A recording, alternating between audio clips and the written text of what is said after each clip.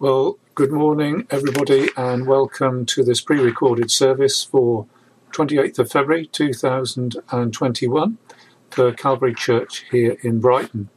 A very, very warm welcome to you if you're a regular visitor, a member of the congregation, member of the church, or if you're just dropping in at random. For those dropping in at random, let me just say the usual introduction. We are a small-ish independent Baptist church, Bible teaching Baptist church here or in the UK on the south coast, the seaside town of Brighton. Back a year ago, we were 70 to 80 people meeting on a Sunday morning, people from many nations and many backgrounds brought together by the grace of God, the blood of Jesus and the working of the Holy Spirit. So here we still are, meeting by Zoom and YouTube all these months. Further on, we have had one opportunity to meet together in person, and we're very, very much hoping that as lockdown eases, that we'll be able to get back together again, but it doesn't seem to be just yet. Let me put on the screen the plan for this morning. There it is. Welcome and introduction is me. Don't think I said who I was, actually. I'm Philip Wells. I'm serving the church here as pastor elder and have done for many years. I shall be leading and bringing God's word to us in a little while. So there's the plan up on the screen. We're in the middle of a series in the letter to the Hebrews in the New Testament of the Bible. It's a very interesting book, and I hope you will stay tuned to hear more about that. In the passage that we're looking at, it has the wording, just think how great such and such. And so I've chosen that wording as part of the cue for the different songs we're going to sing. The splendour of the King, how great is our God, is what we're going to sing in a moment. But before we sing it, let's pray. Living God, we approach you together this morning, even though we are separated physically. We ask that we might genuinely and really meet together with you. You've said, draw near to God and he will draw near to you. And may this be found in our experience to be genuinely true through the cross and intercession of Jesus Christ and the precious ministry of the Holy Spirit. Amen. Amen. How great is our God. That's what we're going to sing. If you're interested in the number, it's 1257, but the words will come up on the screen. Thanks.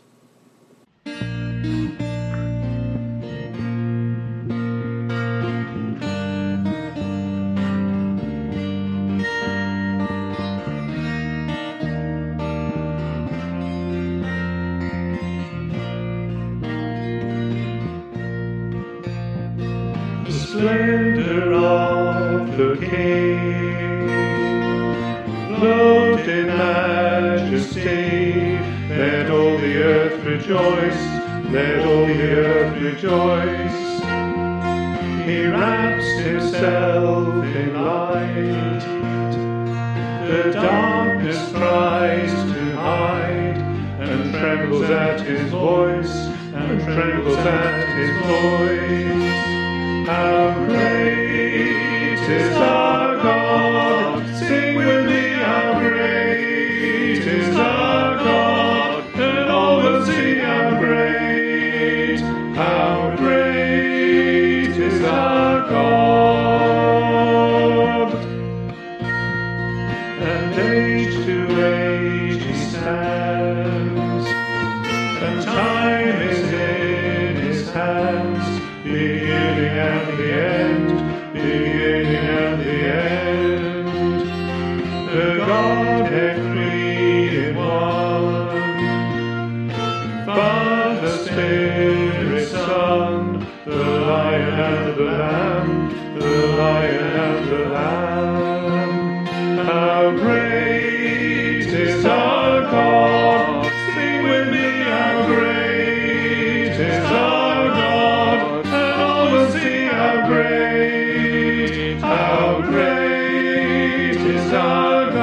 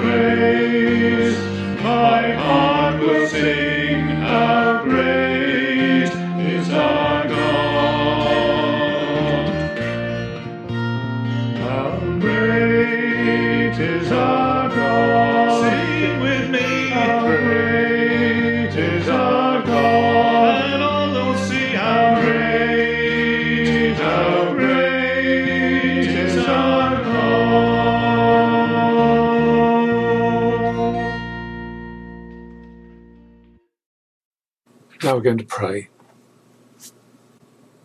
I looked and I heard the voice of many angels, numbering thousands upon thousands and 10,000 times 10,000.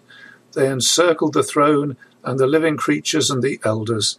And in a loud voice they said, "Worthy is the Lamb who was slain, to receive power and wealth and wisdom and strength and honour and glory and praise." Then I heard every creature in heaven and on earth and under the earth and on the sea and all that is in them, saying, "To him who sits on the throne and to the Lamb be praise and honour and glory and power for ever and ever." And the 4 living creatures said, "Amen," and the elders fell down and worshipped. And Lord God, we want to join in the heavenly worship which surrounds the throne of God.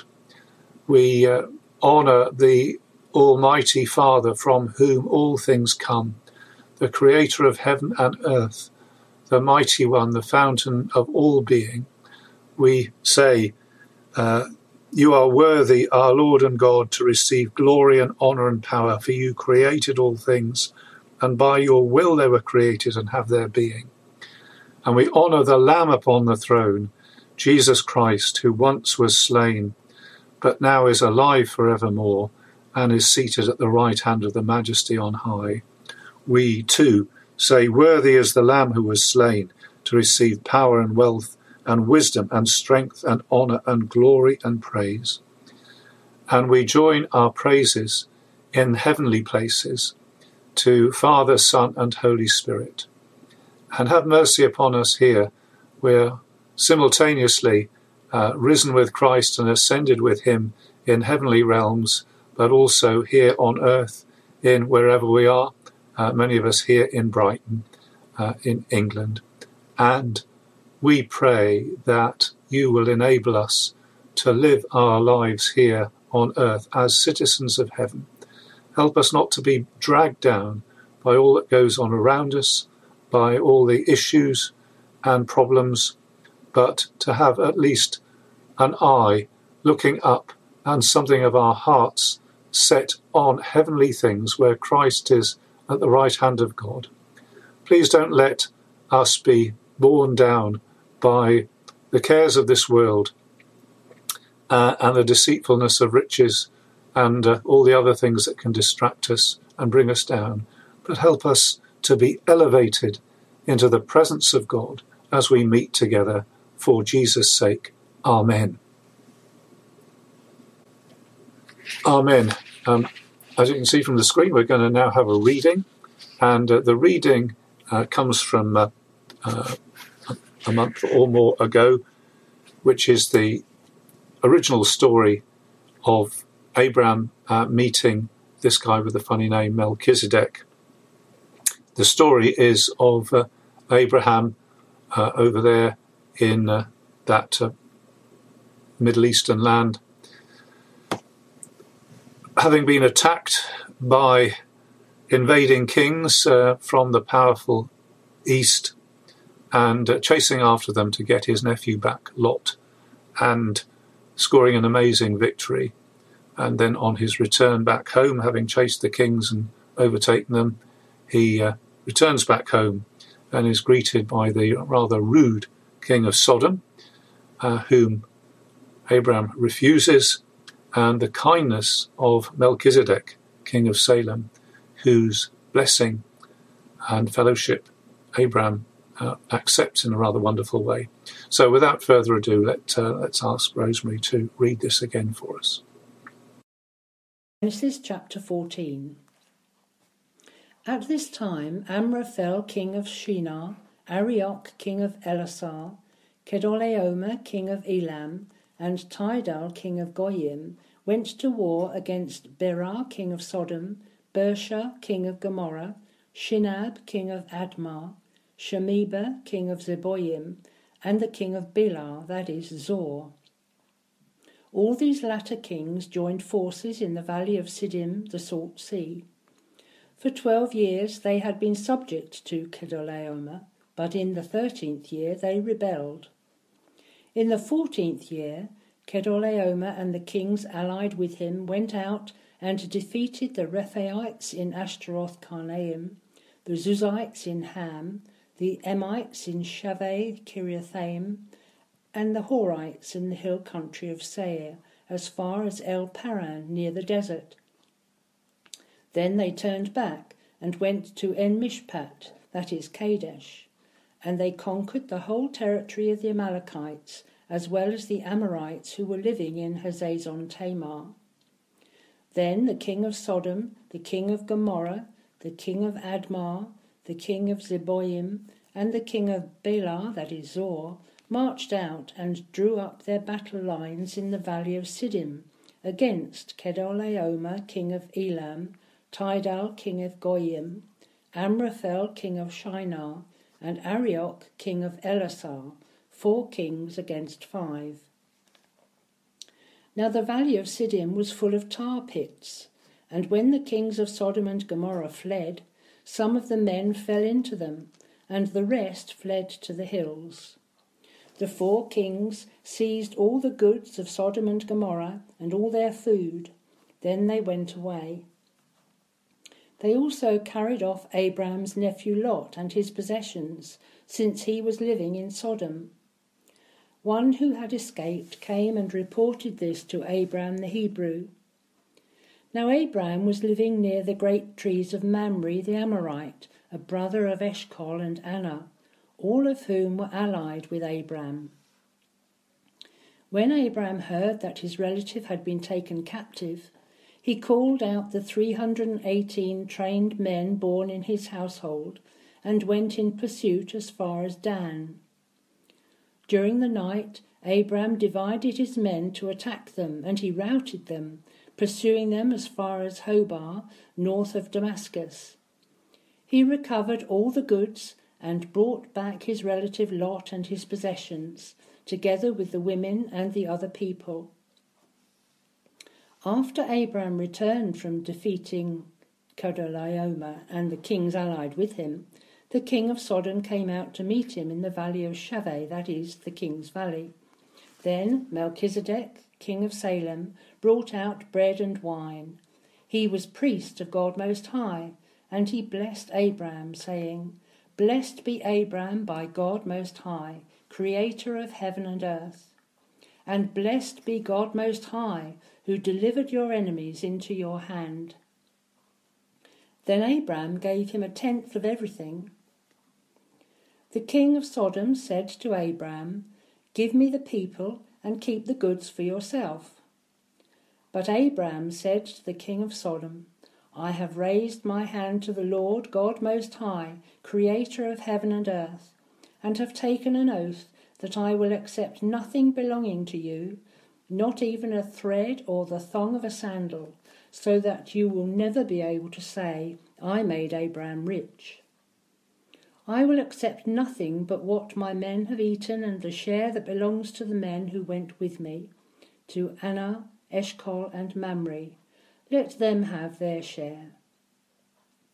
This is the word of the Lord.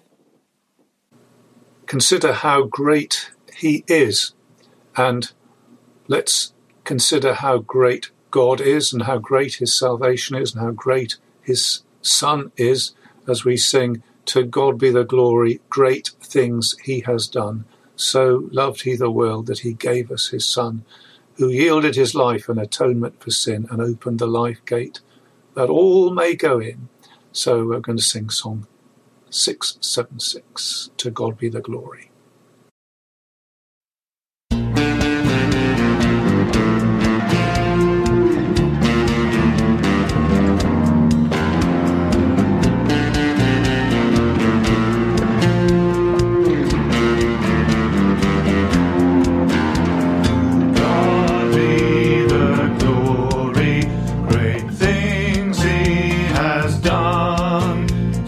Loved he the world that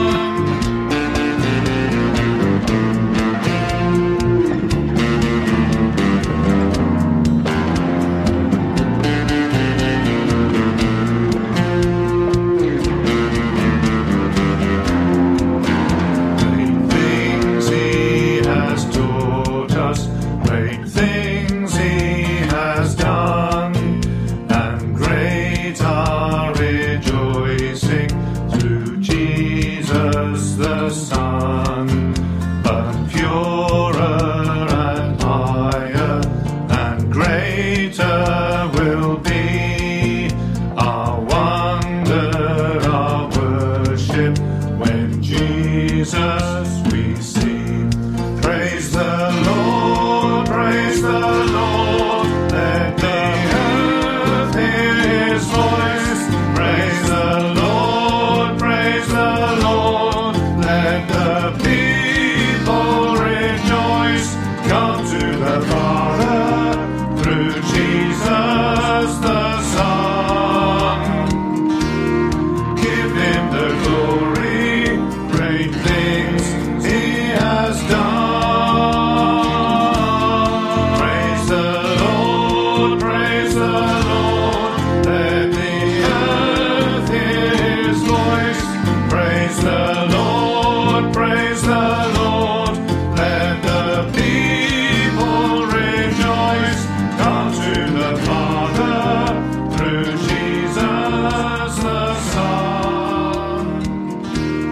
Give him the glory, great things he has done. Praise the Lord, let the earth hear his voice.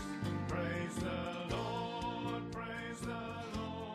let the people rejoice.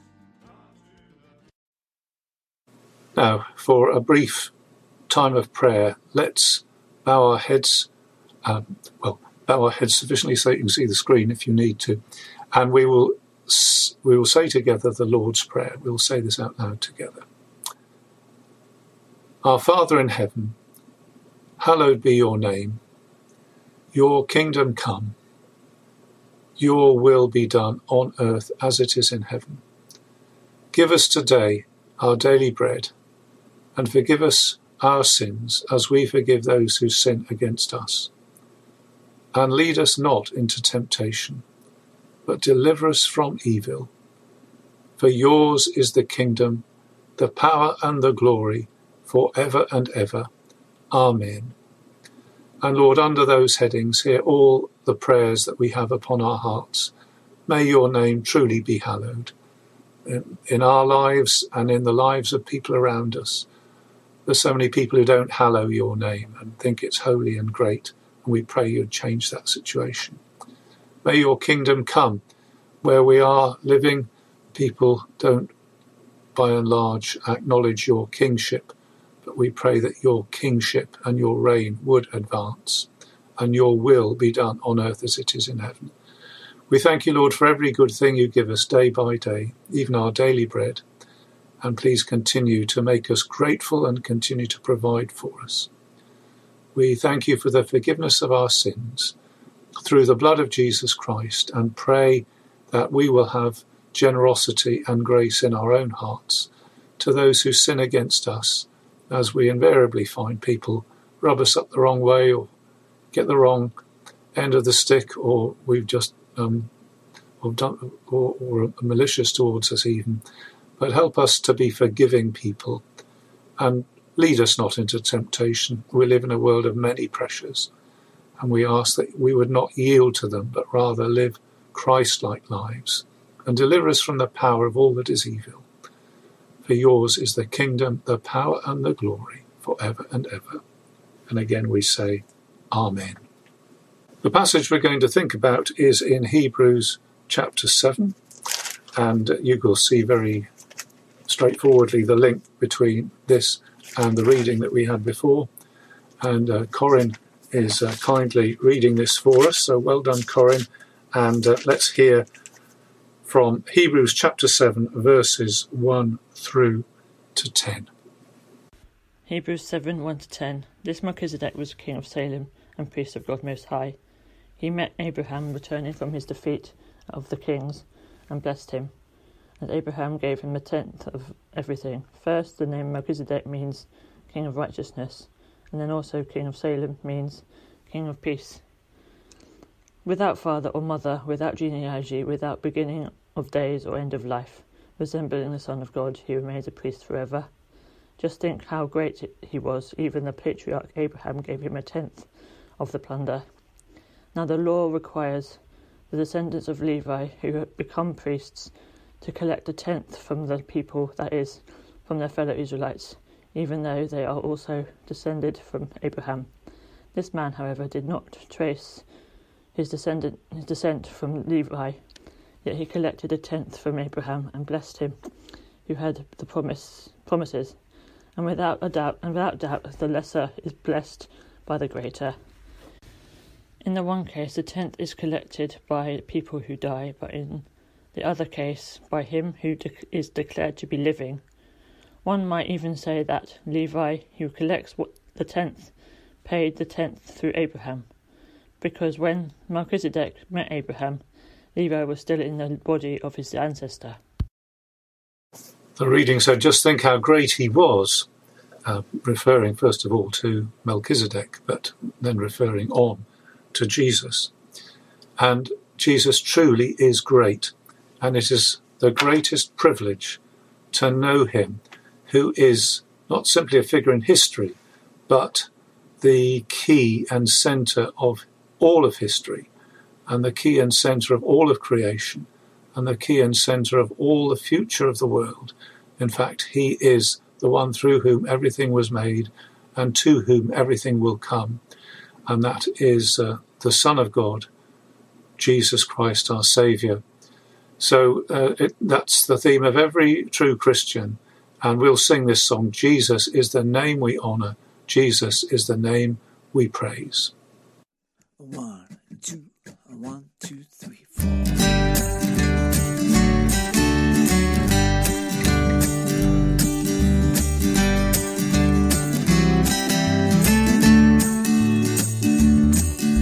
Jesus is the name we honor.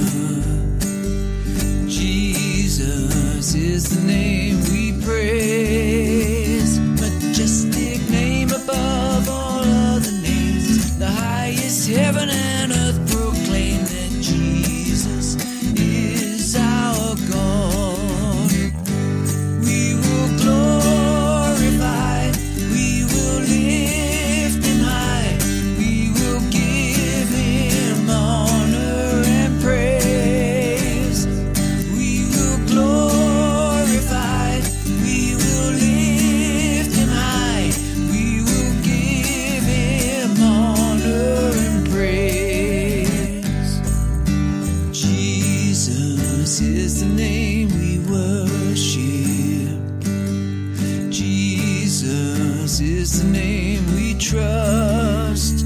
He is the King above all other kings. Let all creation stand and sing that Jesus is our God. We will glorify, we will lift him high, we will give him honor and praise. We will glorify, we will lift him high, we will give him honor and praise. Jesus is the Father's splendor. Jesus is the Father's joy. He will return to reign in majesty, and every eye at last shall see that Jesus is our God. We will glorify, we will lift him high, we will give him honor and praise. We will glorify, we will lift him high, we will give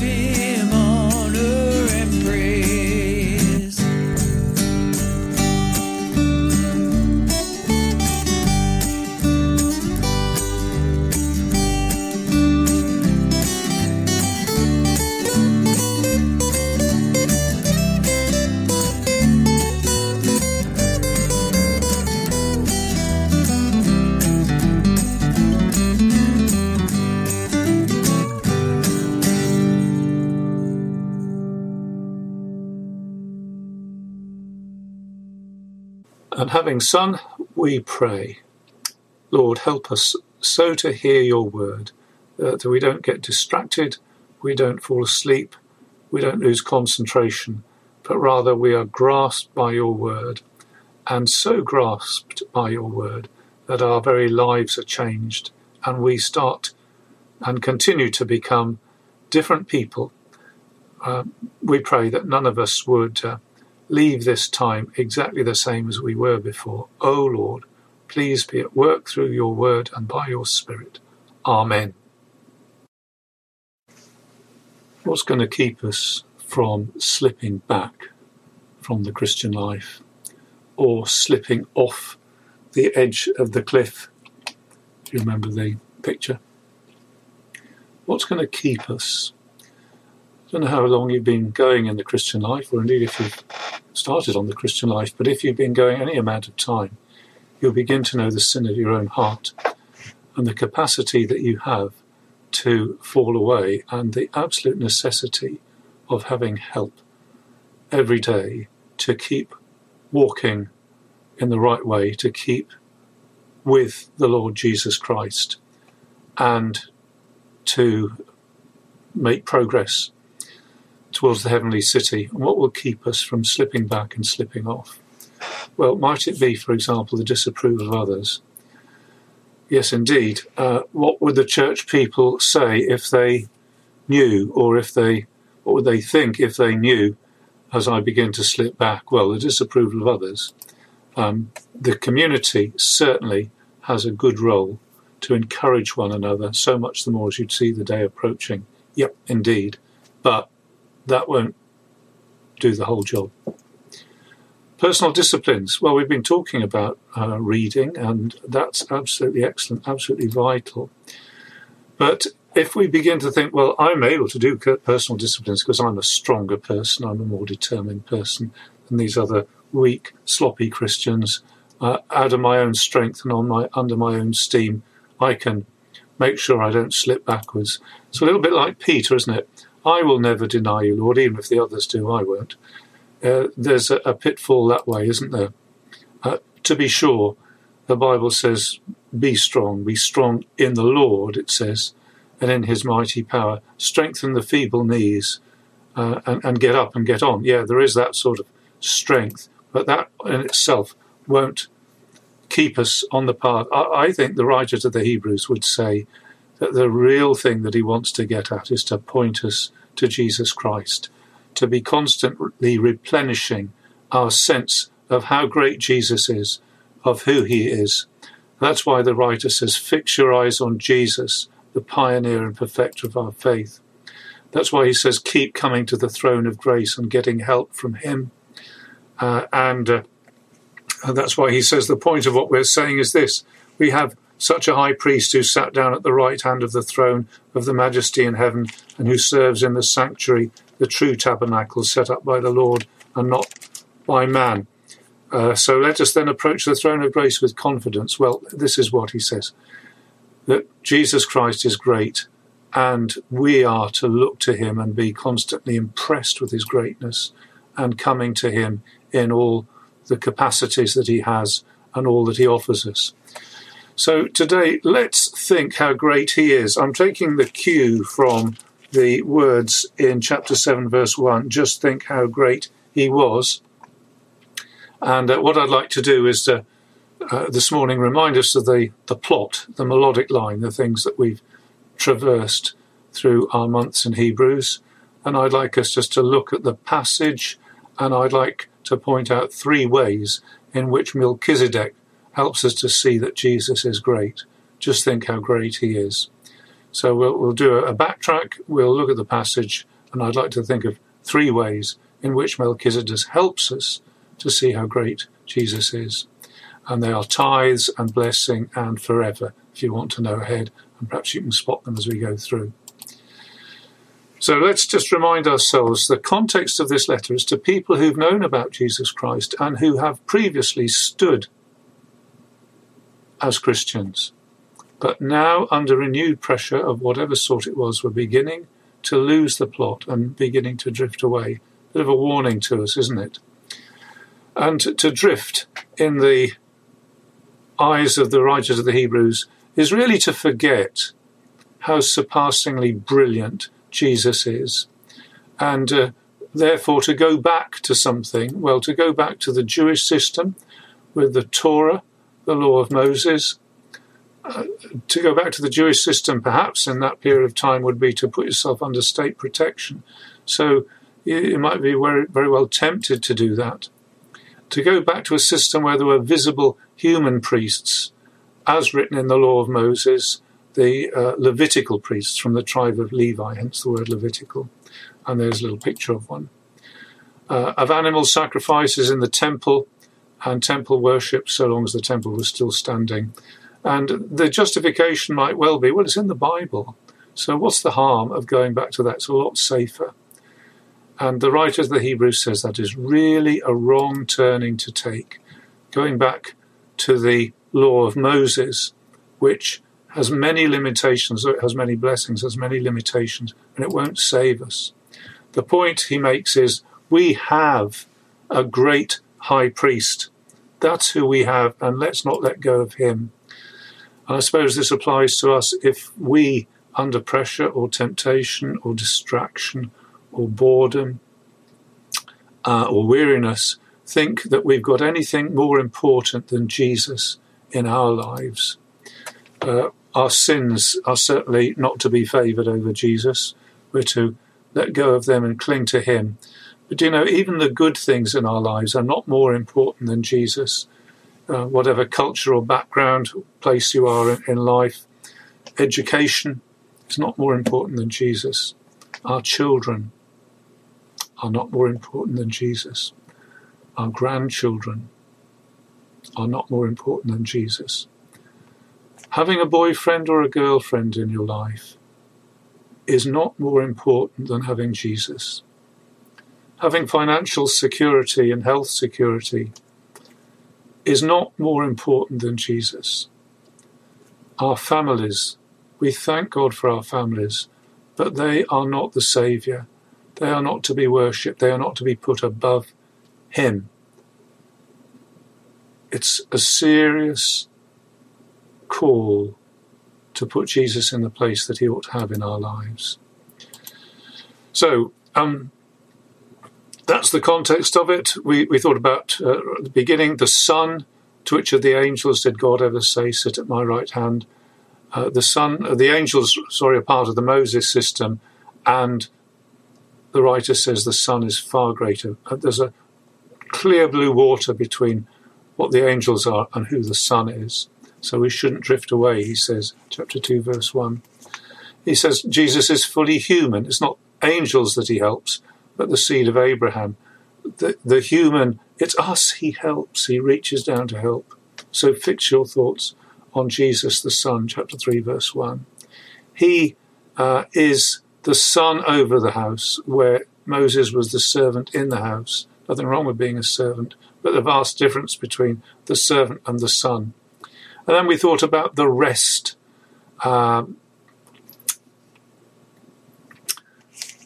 Press forward to the rest. What does it say? Today, if you hear his voice, do not harden your hearts. Today, if you hear his voice, do not harden your hearts, but press on towards the rest. And that put us in the picture of being like the people crossing the desert, who mustn't stumble and fall out of mistrust or disobedience, but press ahead in faith and following the command of the Lord. Make every effort. Since the promise of entering his rest still stands, let us be careful that none of you should be found to have fallen short of it. Make every effort to enter that rest. We thought about that. And we began to think about the great high priest in chapter 4, verse 14. We have a great high priest, and he comes on to that subject. Let us approach the throne of grace with confidence through Jesus, the Son of God, who can sympathize with our weaknesses and give us grace to help in time of need. And then we got onto the subject of priests. Priests connect people with God. In the Moses system, there's a whole plethora of priests.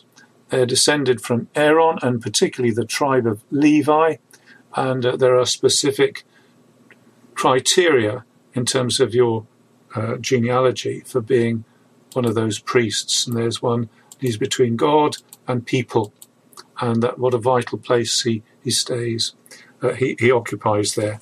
And the writer in chapter 5, verse 10, wants to get onto the subject of the priest, the high priest in the order of Melchizedek.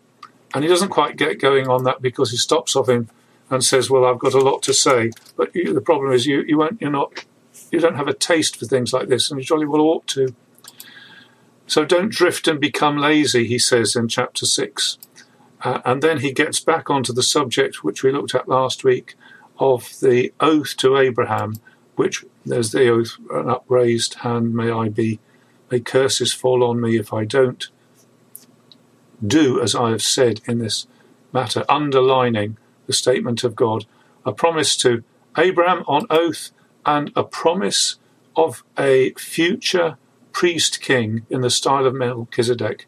I have sworn on oath and will not change my mind. You are a priest forever in the order of Melchizedek. So we're just getting into this subject now, which brings us to chapter 7. So we did a quick whiz through where we got to, and now we're in chapter 7.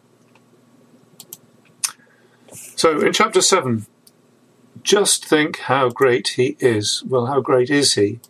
And see, as God helps us, what Melchizedek can teach us about the greatness of the Christ.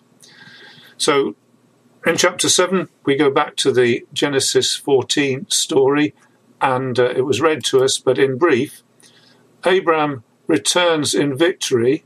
This is a real historical event, a real battle, and he comes back south. He meets other real flesh and blood historical figures. Oh, there's Abraham. Probably didn't look like that, did he?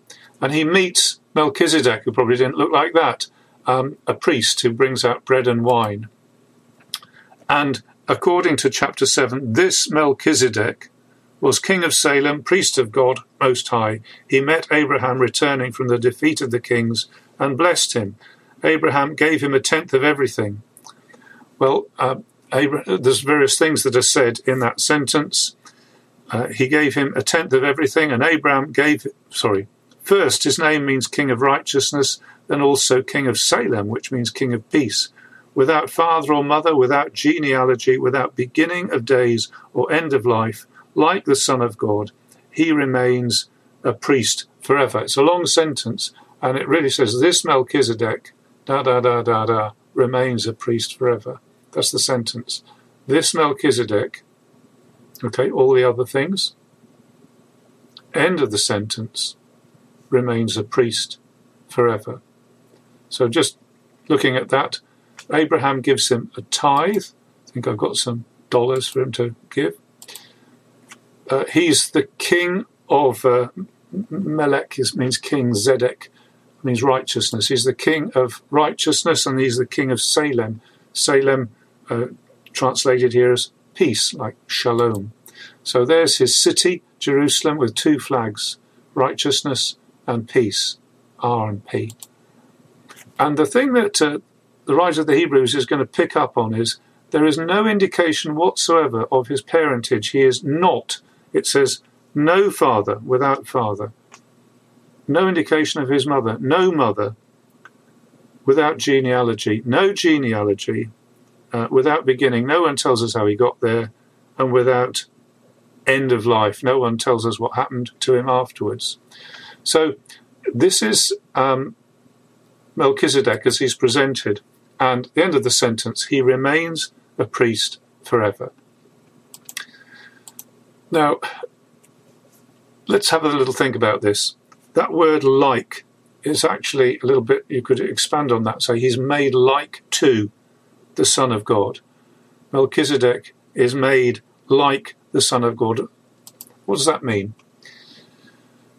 Well, the writer is reflecting on a history of historical events. He's not making up a fantasy. He's made like to the Son of God.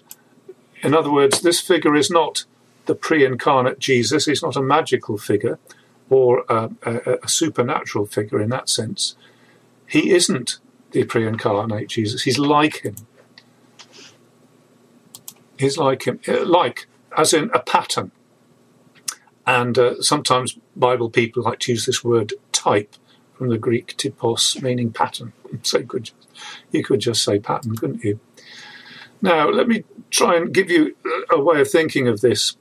Way back when I went to primary school and even secondary school, these are in the days before printing, before laser printers and inkjet printers. And if the geography teacher wanted us to have a map, for example, a map of Africa, the geography teacher would go to the store cupboard and produce something which looked like a paint roller, about this big, with a roller on it, an interchangeable roller, and a handle which fitted over the roller. And what the geography teacher would do would take a big pad of ink, take this roller, roll it in the ink, and then get us to line up with our exercise books, and each of us would have this roller rolled out onto our exercise books to produce a map. Like if it was the Africa roller, we'd get a map of Africa in our book, saying, right, that's Africa. And it isn't actually Africa, is it? It is like Africa. I mean, Africa is not 7.5 inches long. That would be a mistake to say, to deduce from that picture that Africa was 7.5 inches long.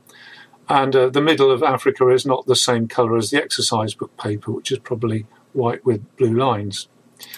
And Africa, no matter how hard you look, does not actually have a black line all the way around it. Nevertheless, there is a real correspondence between that and Africa. For example, in the shape of it, where the map sticks out to the left, Africa sticks out to the west, and so on. So it really is like Africa. It isn't Africa, but it's like it. And in the same sort of way, Melchizedek points us to something bigger, or to someone bigger than himself. He is like the Son of God. Same way that the map is like Africa. Africa is much bigger, much more exciting, much more colourful, but it is like it. Not everything about Melchizedek is in view in this. He's not like in every single way, but some things he is like. And that's where we're going to go now. So he is like in the following way. He's made like to the Son of God. And the things that we're to look for are that he's like the Son of God insofar as he is the priest and the king. He is a priest king. And it's those things that are where we're to look for the likeness. So it is now significant in regard to Melchizedek being a priest king. What do we need to know about his father? Answer, nothing.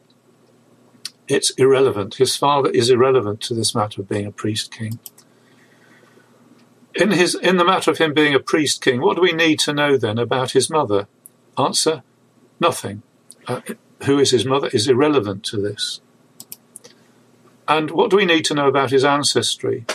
Well, in regard to him being a priest king, as he's presented here, the pattern that's presented is that's irrelevant.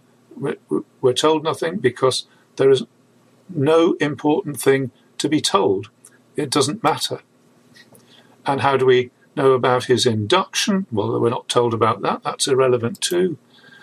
And what are we told about his successor? And when he dies, that's irrelevant too. As regards him being priest king, made like the Son of God in this respect, all those things are irrelevant, and importantly so, as the writer here says. And contrast that, please, with the Levitical priests that the readers would have been tempted to go back to. There's the Levitical priest. With the Levitical priest, genealogy is everything. You must say who your father was. You must have a record of who your mother was. You must take that back all the way through the family tree, all the way back. Otherwise, you're completely disqualified. And you see, there's the important difference. The Levitical priest post is temporary. It's only so far as that priest lives, and when he dies, there is something in the system to produce a successor, and that's absolutely vital. And there's a sort of unbroken chain of priest upon priest upon priest upon priest in that Levitical system. So this is how he is like the Son of God. This is what we should be looking for in his likeness. So let's go now and say, how does this Melchizedek, this pattern, who points in his capacity as a priest king, who points to someone yet to come, how does he help us understand the greatness of Jesus? Well, let's have a go at this. So, number one, see how great he was. Verse 4, even the patriarch Abraham gave him a tithe of the plunder. So we have Abraham giving a tithe. And in verse 6 it says that this man, Melchizedek, didn't trace his descent from Levi. He didn't have a genealogy, but he collected a tenth from Abraham.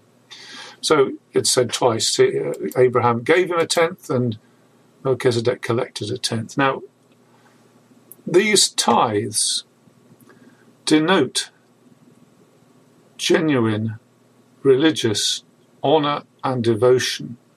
That's why Abraham gives the tithe, because Melchizedek is priest of God Most High. And Abraham shows his devotion and does it through Melchizedek. And it is pointed out to us in verse 4, even the patriarch Abraham gave him a tenth of the plunder. Let's stop on that word patriarch. The patri bit is to do with father, but the arch bit means great, powerful, top of the tree, if you like. So that's which we get arch. Arch enemy is your worst enemy. And here's the patriarch, if you like, the biggest father of the nation, the top of the family, the head of the spiritual family, the father of the nation, the top of the tree of the faithful, and he gives respect and devotion and honour to this person who is greater. And we are subservient to Abraham. He is our father if we follow in his footsteps. We are his children if we have faith. And so this points us to someone greater, doesn't it?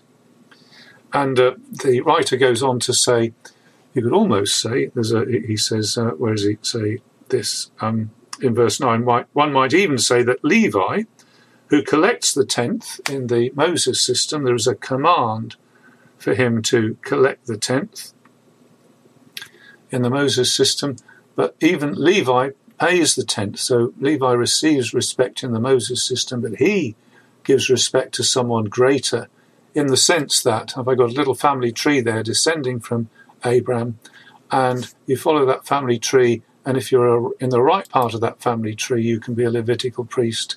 And if Abraham is paying tithes to Melchizedek, then in that sense, one could almost say that Levi is paying tithes to Melchizedek. The Levitical priests show respect to their superior, this priest. He is definitely greater than them.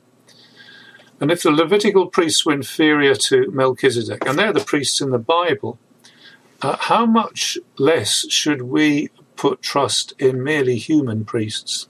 So along with the Levitical priests, we could we could draw conclusions for all earthly priesthood systems. And some churches are very big on priesthood systems, aren't they?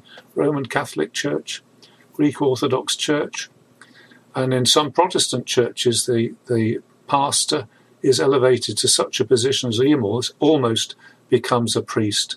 And if those earthly priests had a superior, how much more should we not be subservient to earthly priests, but the great high priest himself? So there's a thing about leaders, isn't there? Honour your leaders, the writers of the Hebrews is going to say, but don't make them your saviour. Even in future ministry, the person whom we appoint God willing and God helping us, will not be the church's saviour, but he'll be a servant who himself needs salvation and through whom we trust God will work. But he won't be the church's saviour. He'll be a servant. So second thing, how great he was. We thought about tithes, and now let's think about blessing. And it says, which verse is it? Verse 6. This man, who didn't have a genealogy, yet he collected a tenth, and he blessed him who had the promises. It's there in verse 6. So there's a blessing given to Abraham. And in verse 7, it says, without doubt, the lesser person is blessed by the greater. So here's a marker. The person who has the blessing to spare is greater than the one who is in need of the blessing. And in this story, Abraham gets blessed by Melchizedek. And this is a remarkable thing, isn't it? You'd think there must be a mistake there. But no, it is actually what it says. That's actually what happened.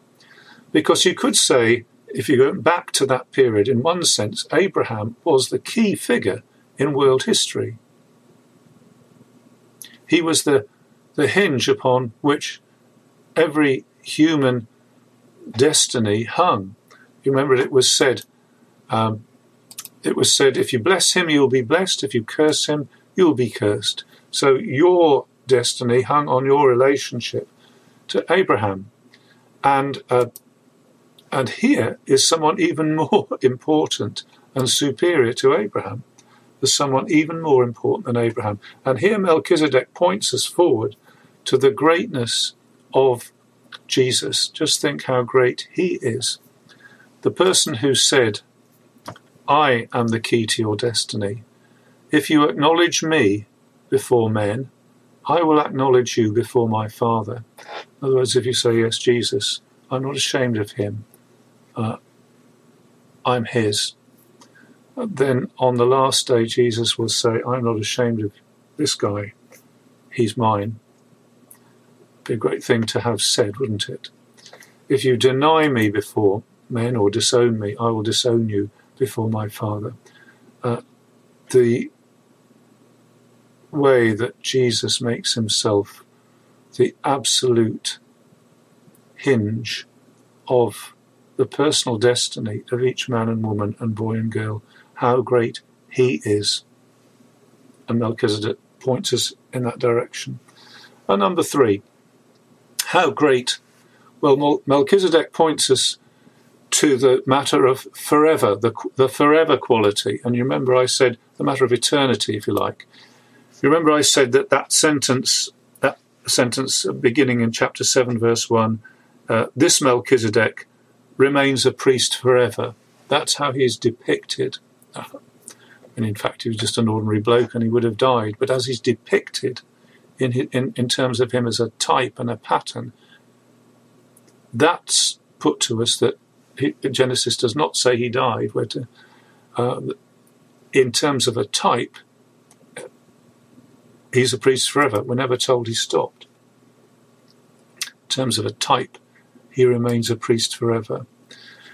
And he's made like the Son of God in this, because the Son of God is the forever priest king.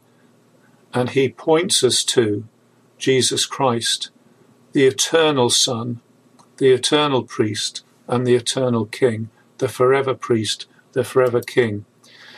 And we pause to think the job of being a forever anything, a forever priest, a forever king, can only be done by a forever person. And you see that the qualities of the work of Jesus Christ are undergirded by his quality as a person. He does an eternal work because he is an eternal person. The greatness of Jesus Christ as our Saviour rests upon the hugeness and capacity of his eternal being and his eternal role as the Son. Think how great he is. Wouldn't it be awful to think that our eternal salvation rested on a non-eternal person, somebody who was brought in, invented, and who could potentially be uninvented. Systems of salvation like that of the Jehovah's Witnesses rest on the work of a created being. That's not a strong place to stand. We have a firm foundation that reaches into the very Godhead, that reaches into eternity, that reaches below and beyond the confines of this created world into the uncreated Trinity. And Melchizedek points us in the direction of this forever person. So that brings us to our conclusion. In order not to drift, we fix our eyes on Jesus.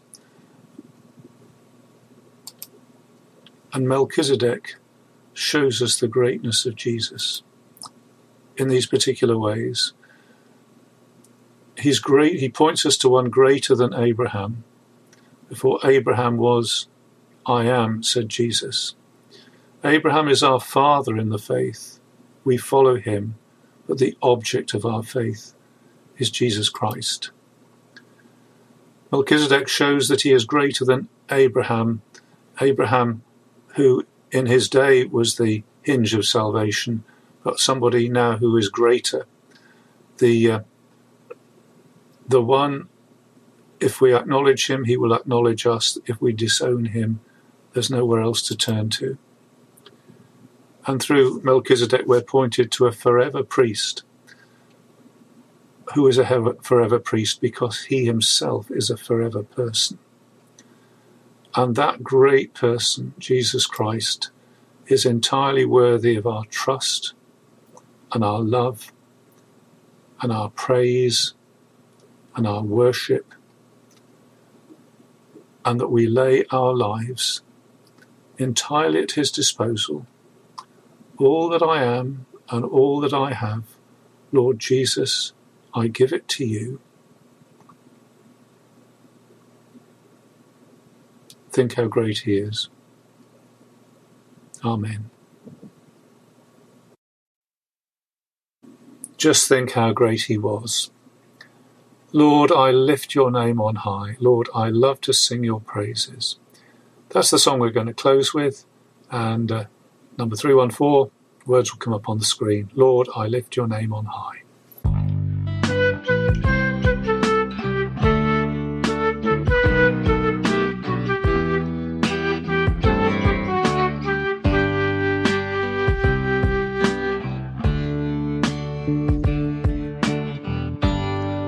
I lift your name on high. Lord, I love to sing your praises. I'm so glad you're in my life. I'm so glad you came to save us. You came from heaven to earth to show the way, from the earth to the cross, my debt to pay, from the cross to the grave, from the grave to the sky. Lord, I lift your name on high.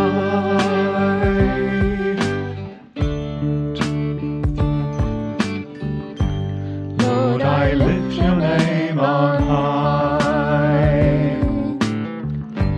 Lord, I love to sing your praises. I'm so glad you're in my life. I'm so glad you came to save us. You came from heaven to earth to show the way, from the earth to the cross, my debt to pay, from the cross to the grave, from the grave to the sky. Lord, I lift your name on high.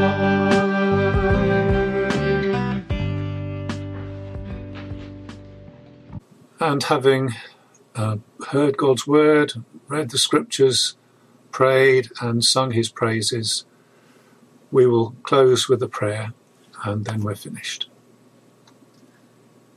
May the God of peace, who through the blood of the eternal covenant brought back from the dead our Lord Jesus, that great shepherd of the sheep, equip you with everything good for doing his will, and may he work in us what is pleasing to him, through Jesus Christ, to whom be glory for ever and ever.